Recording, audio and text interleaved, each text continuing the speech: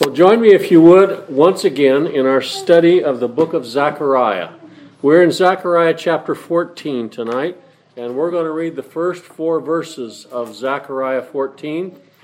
It's just been a delight to go through this book. It's the gospel according to Zechariah, as the Holy Spirit gave him words to write, message to write, and we are privileged to read it and to enjoy it and appreciate it. It's encouragement to the church. It's a warning, but it's encouragement to the church.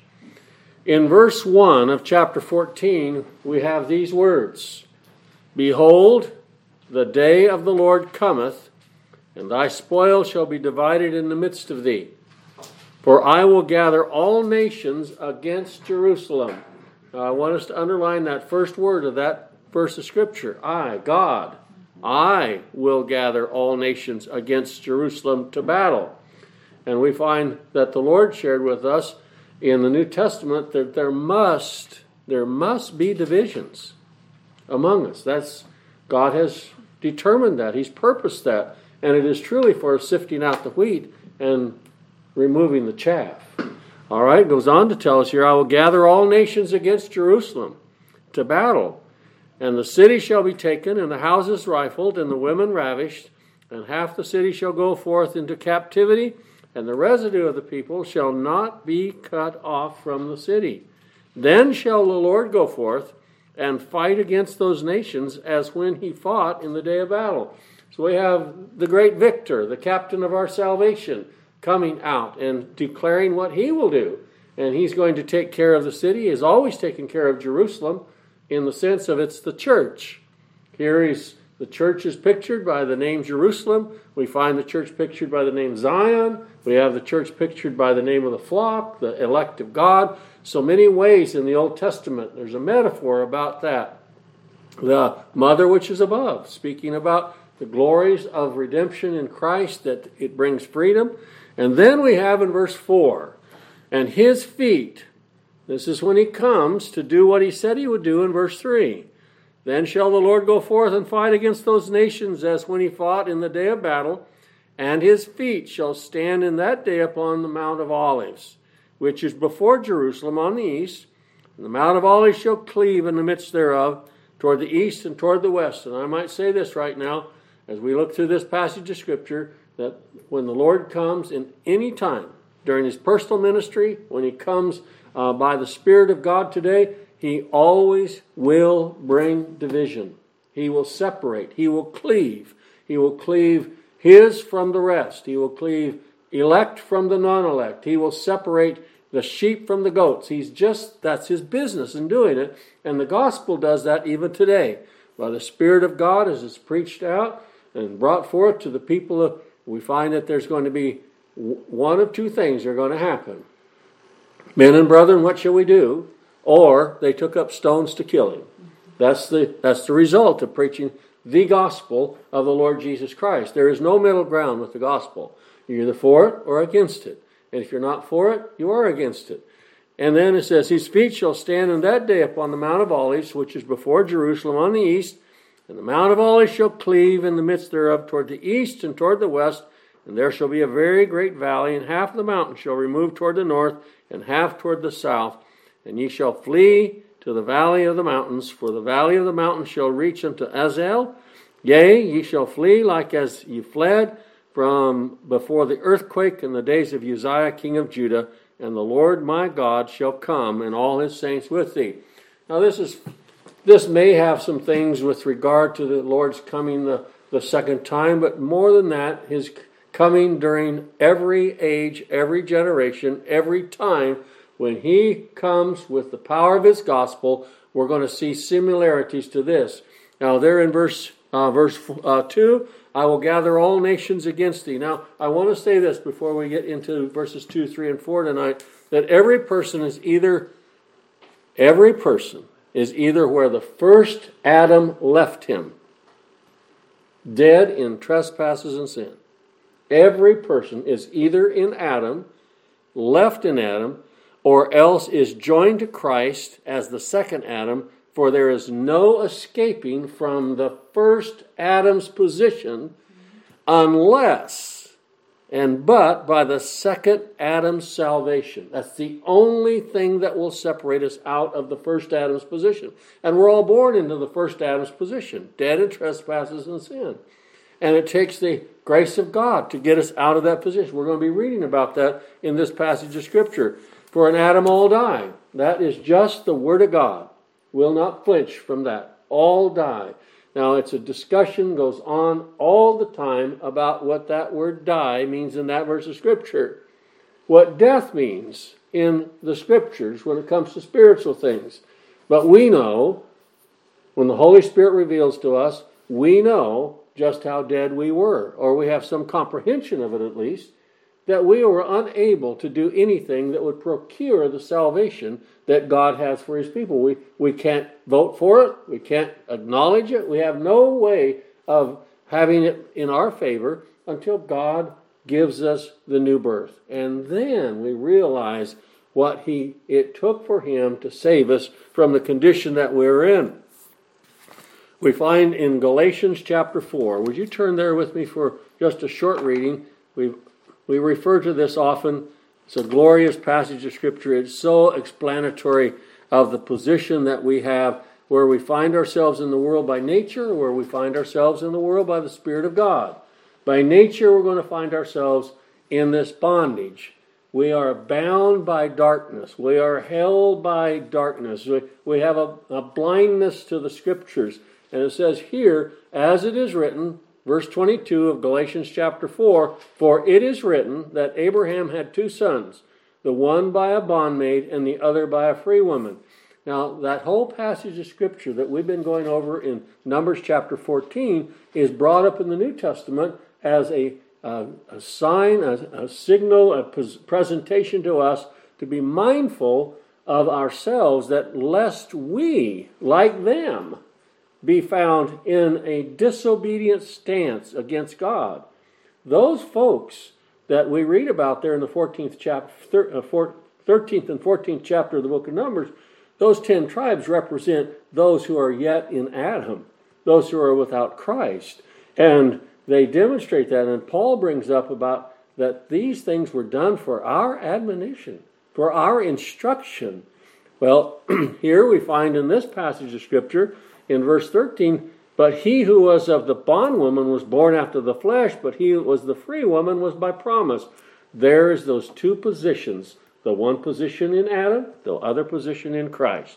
We are either bondmen or we are free men. And only Christ can set us free. Which things are an allegory?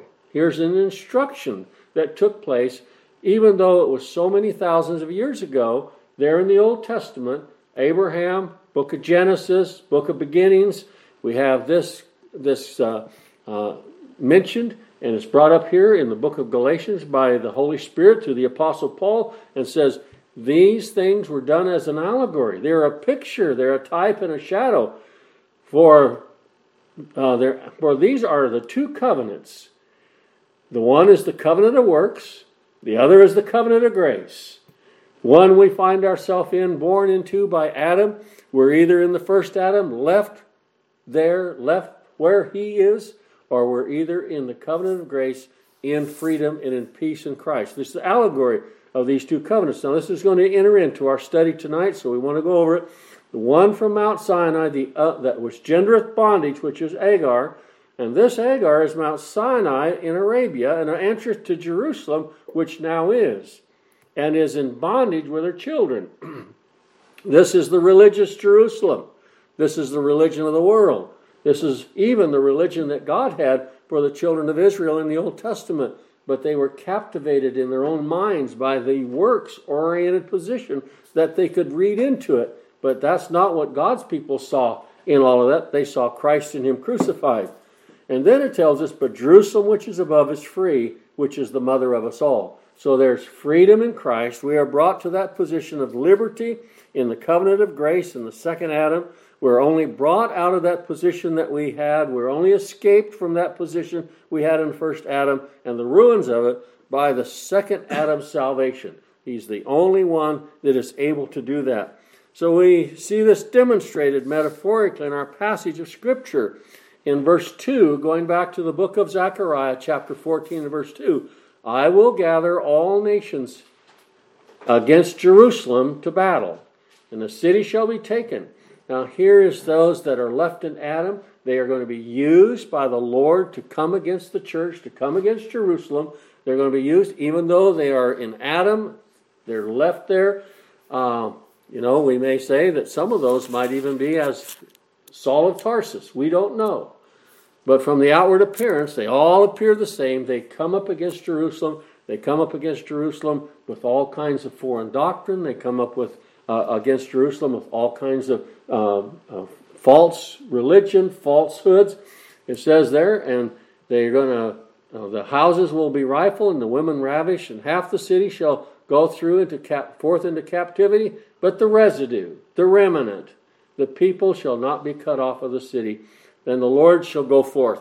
Now, we have demonstrated here this picture that is brought up by the Holy Spirit through the Apostle Paul in the book of Galatians. We have this group and we have this group. We have the right hand and we have the left hand. We have the elect and we have the non-elect. We have those coming up against Jerusalem. We have those in Jerusalem. And it says that half of those are going to be carried off. There's going to be a remnant according to the election of grace. There's an onslaught against the church. And this is constantly going on. It went on in the Old Testament. It went on during the times of Christ. It has gone on in our times. There's an onslaught, a constant attack against the truth of the gospel. There's a constant attack against the church. And it looks hopeless at times. Here, it looks hopeless. My goodness, if you are Jerusalem and you see this onslaught of untruth, the onslaught of a false gospel, the onslaught of that's not right, you must be circumcised in order to be saved. As this goes on, and yet it looks maybe hopeless, and yet we find that it is the Lord that is going to come, as it shares with us there in that second and third verse. Then shall the Lord go forth. Now this is such a common thing throughout the Scriptures. We're going to see the conflict. We're going to see the power of the flesh against the Spirit. We're going to see rising up against the church. We're going to see this constantly. And as Jesus said, He came not to bring peace, but He came to bring division. Father against daughter, and mother against son, and brother against brother, and so forth. The gospel comes, there is a natural separation. It will not be at peace. I have several in my family that claim to be religious, but when it comes to talking about Christ, it is absolutely, we don't want to go there. I'll talk to you about my religion, I'll talk to you about the people we fed, I'll talk to you about all that stuff, but when it comes to talking about Christ, there's no interest in it.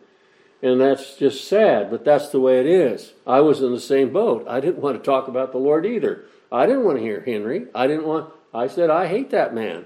Well, it's scriptural to hate someone who brings you the truth. I think I mentioned that. Malchiah. Ahab said, I hate him. He's always telling the truth. I hate that man. Well, that's the thing about someone who tells the truth. People are going to hate him. Well, turn with me, if you would, back to the book of 2 Chronicles, an incident of God's salvation, as demonstrated here in the book of Zechariah. It looks like the end. It looks like it's going to be overcome. It looks like, and then we hear the Lord's words, you're not going to destroy the church. The gates of hell will not prevail against it. Amen. It will not happen. It will always be here. The gospel will always be here. Well, over in the book of 2 Chronicles, chapter 20. In 2 Chronicles, chapter 20, we have a similarity to this passage of Scripture. It is brought out, chapter 20, I'm going to begin reading with verse 1, that there's always going to be something coming up against Israel.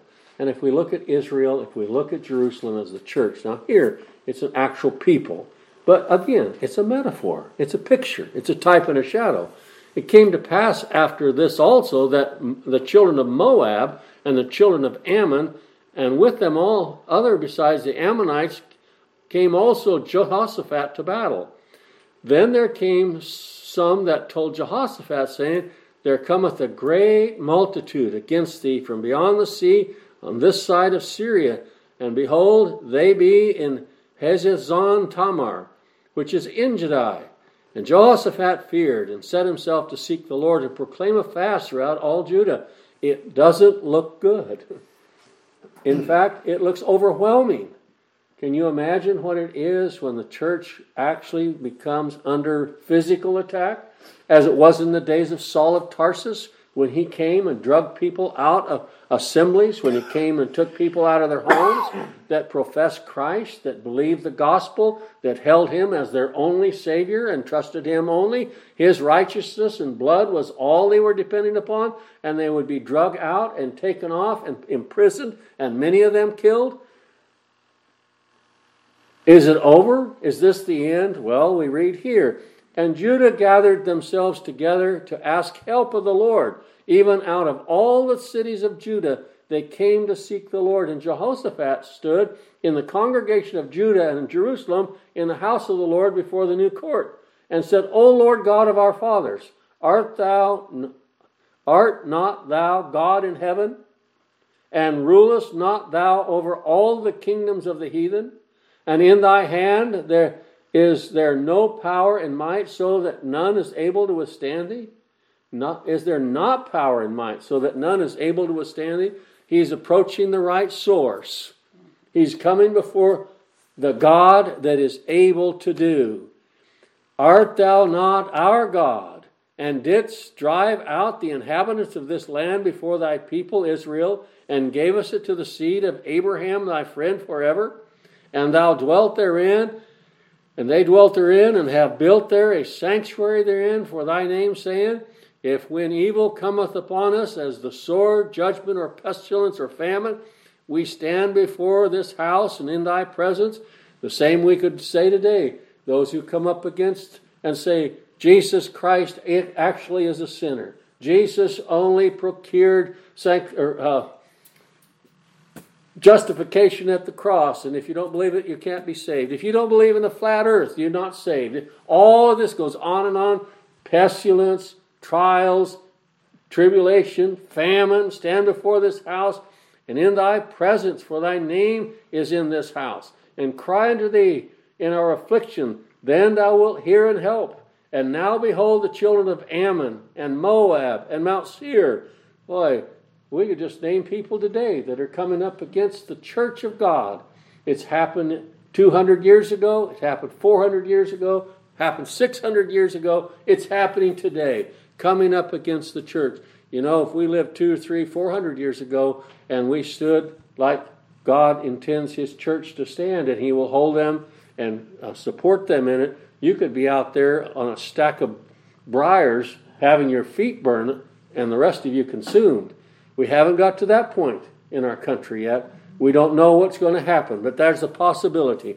It goes on to say, behold, in verse 11, I say, how they reward us, and come and cast out of thy possession, which thou hast given us to inherit. You gave it to us. The onslaught is against us.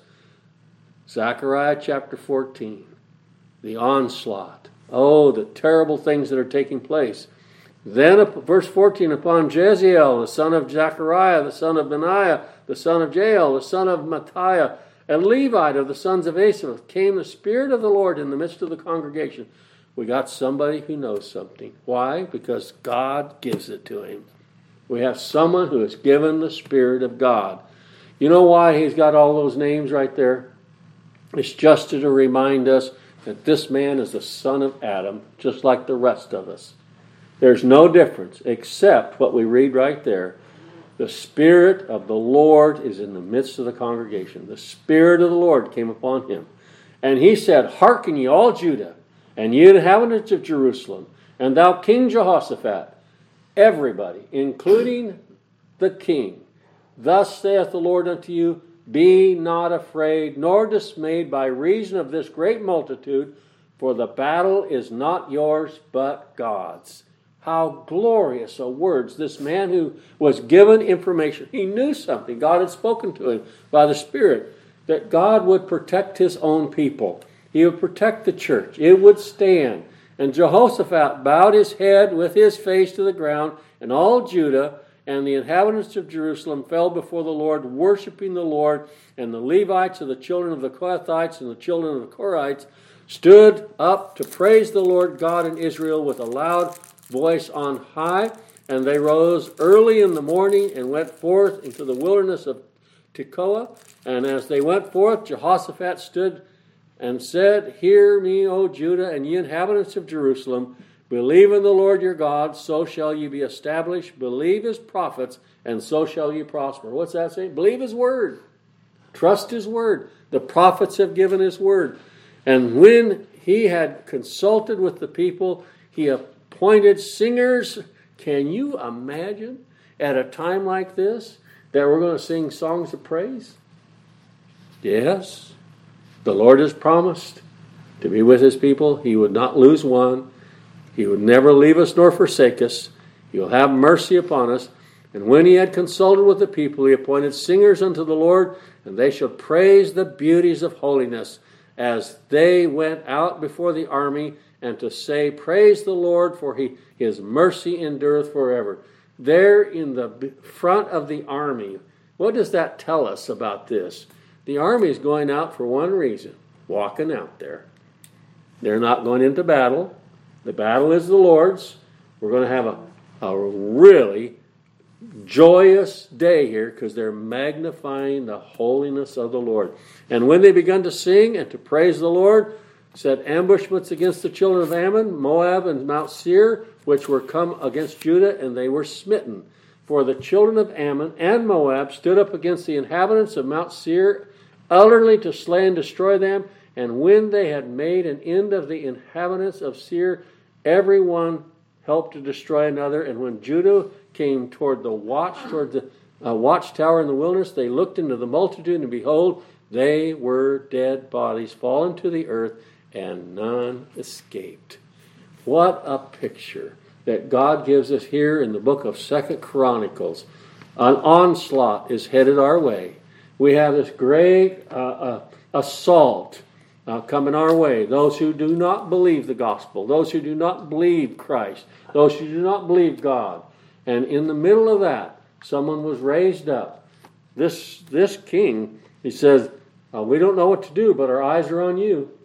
And the Lord won the battle. A man who knew something, who was given the message by the Lord, says, don't be disheartened. The battle is not ours. The battle is the Lord's. Then shall the Lord go forth and fight against those nations. One of my favorite verses of Scripture that has become is found in Psalm 44. We read it Sunday. It was read once again Sunday. But in Psalm 44 and verse 3, we have this wonderful verse of Scripture about, I mentioned tonight on that Zoom meeting, I've been looking for a wonderful commentary on the book of Joshua, and I found it, and it's one verse of Scripture. This is a commentary on the book of Joshua. It says here in Psalm 44 and verse 3, it says, For they got not the land in possession by their own sword, neither did their own arm save them. What a commentary on the book of Joshua, and what a commentary on our own salvation. We didn't get it by our power. We didn't get it by our sword, by our arm. We weren't saved that way. We weren't delivered that way. But here is the way. But thy right hand, speaking about God's right hand, and thy arm, and the light of thy countenance, because thou hast a favor unto them. He had his people marked out before the foundation of the world. He had his eye on them. He had favor towards them. The covenant of grace was for them. And they shall not perish. He shall save every last one of them. And in our, just jump over to the book of Joshua for a moment. In the book of Joshua here, Joshua chapter 24, last chapter of the book of Joshua. And there in verse 12, look at this little thing that God used to run a bunch of people out of the land that he had given to the children of Israel. And now, we all know about this little critter. He can run us off too. A hornet. I sent a hornet. Doesn't take but one for me to get to moving. I sent the hornet before you, which drave them out from before you, even the two kings of the Amorites, but not with thy sword, nor with thy bow. I sent the hornet. Well, I'm thankful that it's God's hornet.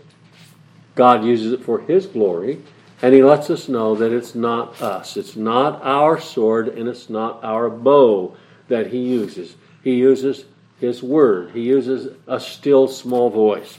Well, in the book of Zechariah, chapter 4, we went over this some time ago, but in the book of Zechariah, chapter 4, as we think about that great onslaught coming to Jerusalem, is there going to be some help? Well, we find that the Lord's going to come. Yes, that's the help. But as we look at this, there in Zechariah chapter 4. Zechariah chapter 4, and there in verse 6. Zechariah chapter 4 and verse 6, we read these words.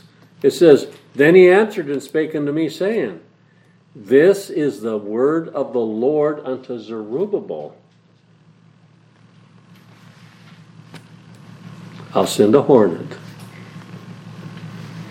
The battle is not yours.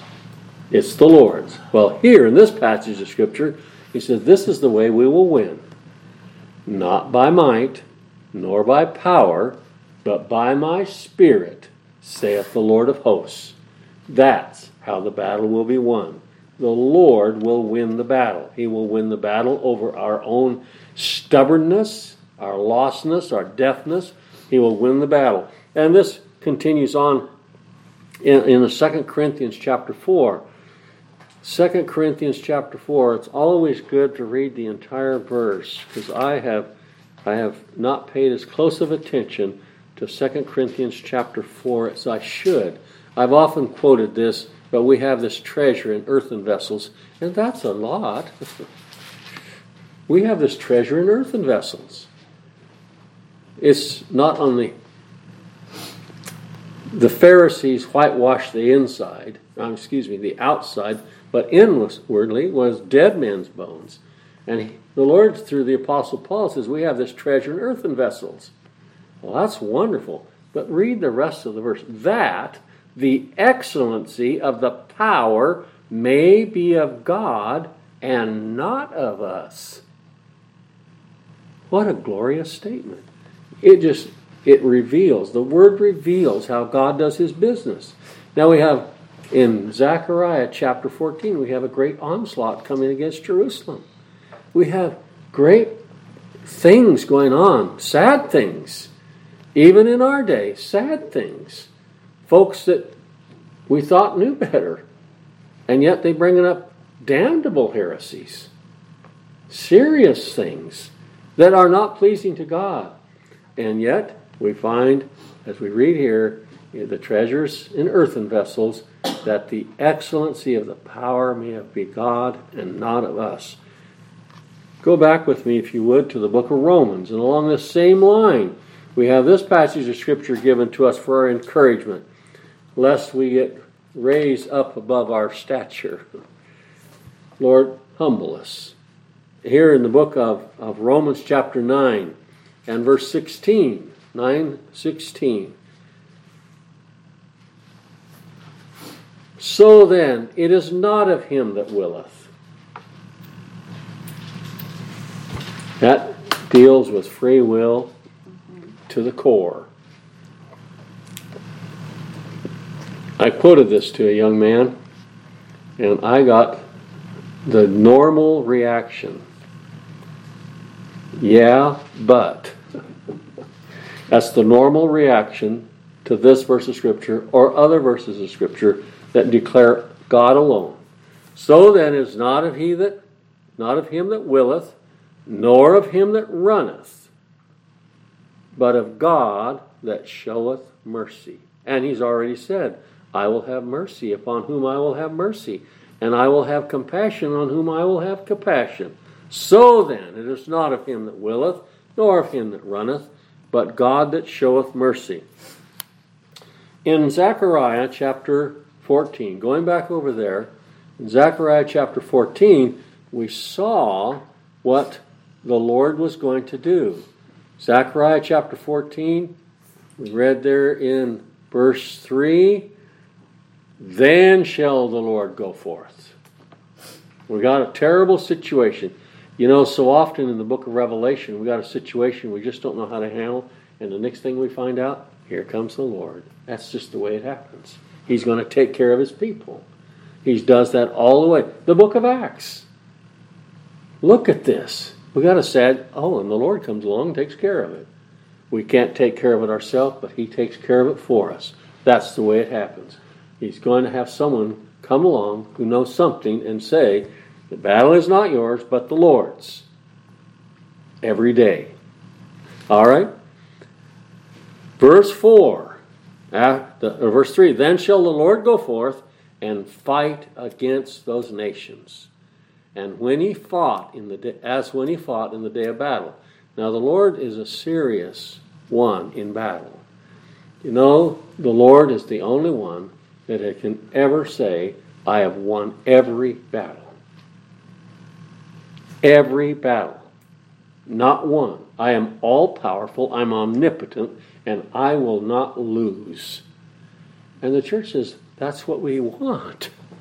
We don't want someone that's going to lose, win 99 out of 100. No, we need 100 out of 100. And that's this God. All-powerful. Able to do exceedingly, abundantly above all that we ask or think.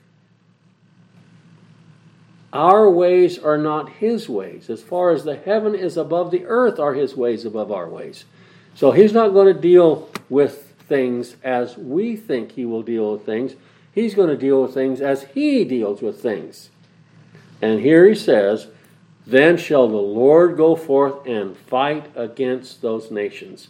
Well, when the Lord goes into battle, he will be successful in every battle.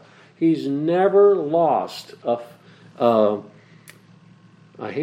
maybe that's the best word, a battle against one of his sheep. The resistance has been insurmountable, but he's not going to lose. The resistance of the lost man's will is insurmountable. It cannot be overcome by natural things. We cannot bring it out of its very nature. We can't talk it out. We can't preach it out. We cannot teach it out. We cannot experiment it out. We cannot example it out. It is just the way it is. And then the Lord comes and saves for his glory and his honor and praise. And the person that the Lord saves says, thank you, Lord, for overcoming all of that insurmountable stuff that I had against you. The Bible calls it enmity. And it's serious. Hatred for God. Then shall the Lord go forth and fight against those nations as when he fought in the day of battle, and his feet shall stand in that day upon the Mount of Olives. A number of times in the Scriptures we find things said about the feet of the Lord.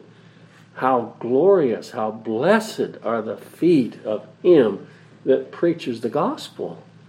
It's interesting that Mary there got his feet. How glorious. This one. Well, as we look at this, we find that he's going to be glorious in battle.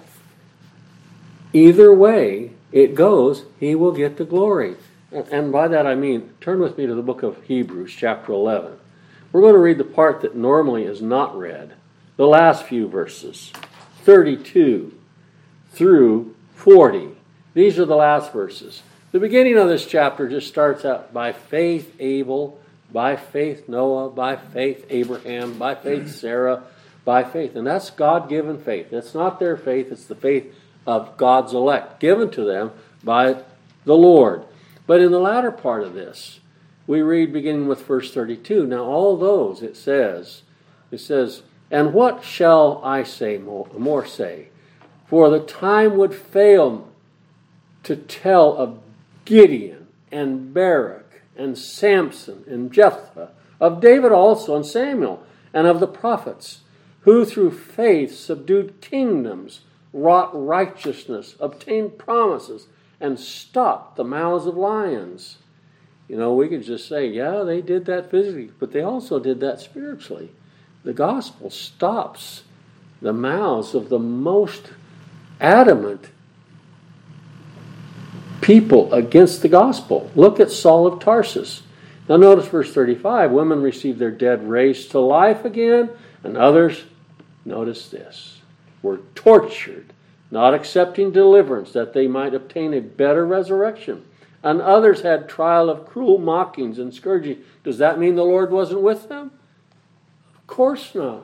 The Lord was with the first group of people in here, and they are also here by faith. God is doing this. They're not losers. If they have the faith of God's elect, they're winners. They're winners when the Lord takes them out of this world. They're winners, whether it's by cruel mocking or, let's just read on here. And others had trial of cruel mockings and scourgings, yea, moreover, of bonds and imprisonment. They were stoned. They were sawn asunder, were tempted, were slain with a sword. They wandered about in sheepskins and goatskins, being destitute, afflicted, and tormented. These are not those who God has kicked out. These are who God has had complete care and trust over. These are His people. He is entering into glory by these means. I've mentioned a number of times, a true believer does not fear death. Sometimes we get concerned how that's going to happen. Well, look what's happened to some of these folks. The Lord came, the cruel mockings, of whom the world was not worthy. They wandered in deserts and in mountains and in dens of caves, and these all, having obtained a good report through faith, received not the promise. You know what that means? Through all of these years, no doubt there were people expecting the coming of the Messiah, that this would be the coming of the Messiah. They didn't get to see that promise fulfilled. They died before it happened. But there was a generation that got to see the Messiah. They saw the Lord Jesus, and they wanted to kill him. It's interesting, in the book of Judges, they just couldn't wait to be like other people and have a king. When the king came, they didn't want him. No, we don't want this man to rule over us. And these all, having obtained a good report through faith, received not the promise, God having provided some better thing for us, that they without us should not be made perfect. What is it? We're one body together. This is the church being spoken of here. And so the Lord brought great deliverance to some, and look what happened to others. But in the end, they were all presented before the throne of grace spotless. Spotless. Without any sin whatsoever. If we have God-given faith, it is because God is pleased to give us faith. In every age, Christ coming in power of His Word, the gospel has been brought, and a division has been brought by the Word. Now, it mentions here in verse 4 of the book of Zechariah, chapter 14, of Mount Olives. Mount Olives. Well, let's just look at a few verses in the New Testament that bring up the same mount. We have 4 minutes left. We will not get it all done, but we want to look just a little bit. Would you look with me here in the book of John, chapter 7? The Mount of Olives is going to be split in half. This is significant. Many things happen at the Mount of Olives. Physically, speaking of spiritual blessings that are spoken of with Mount Olives, the Lord spent a lot of time there. Here in the book of John chapter 7, verse 37. John chapter 7, verse 37. It says, in the last day, that great day of the feast, Jesus stood and cried, saying, if any man thirst, let him come unto me and drink. He that believeth on me, as the Scripture hath said, out of his belly shall flow rivers of living water.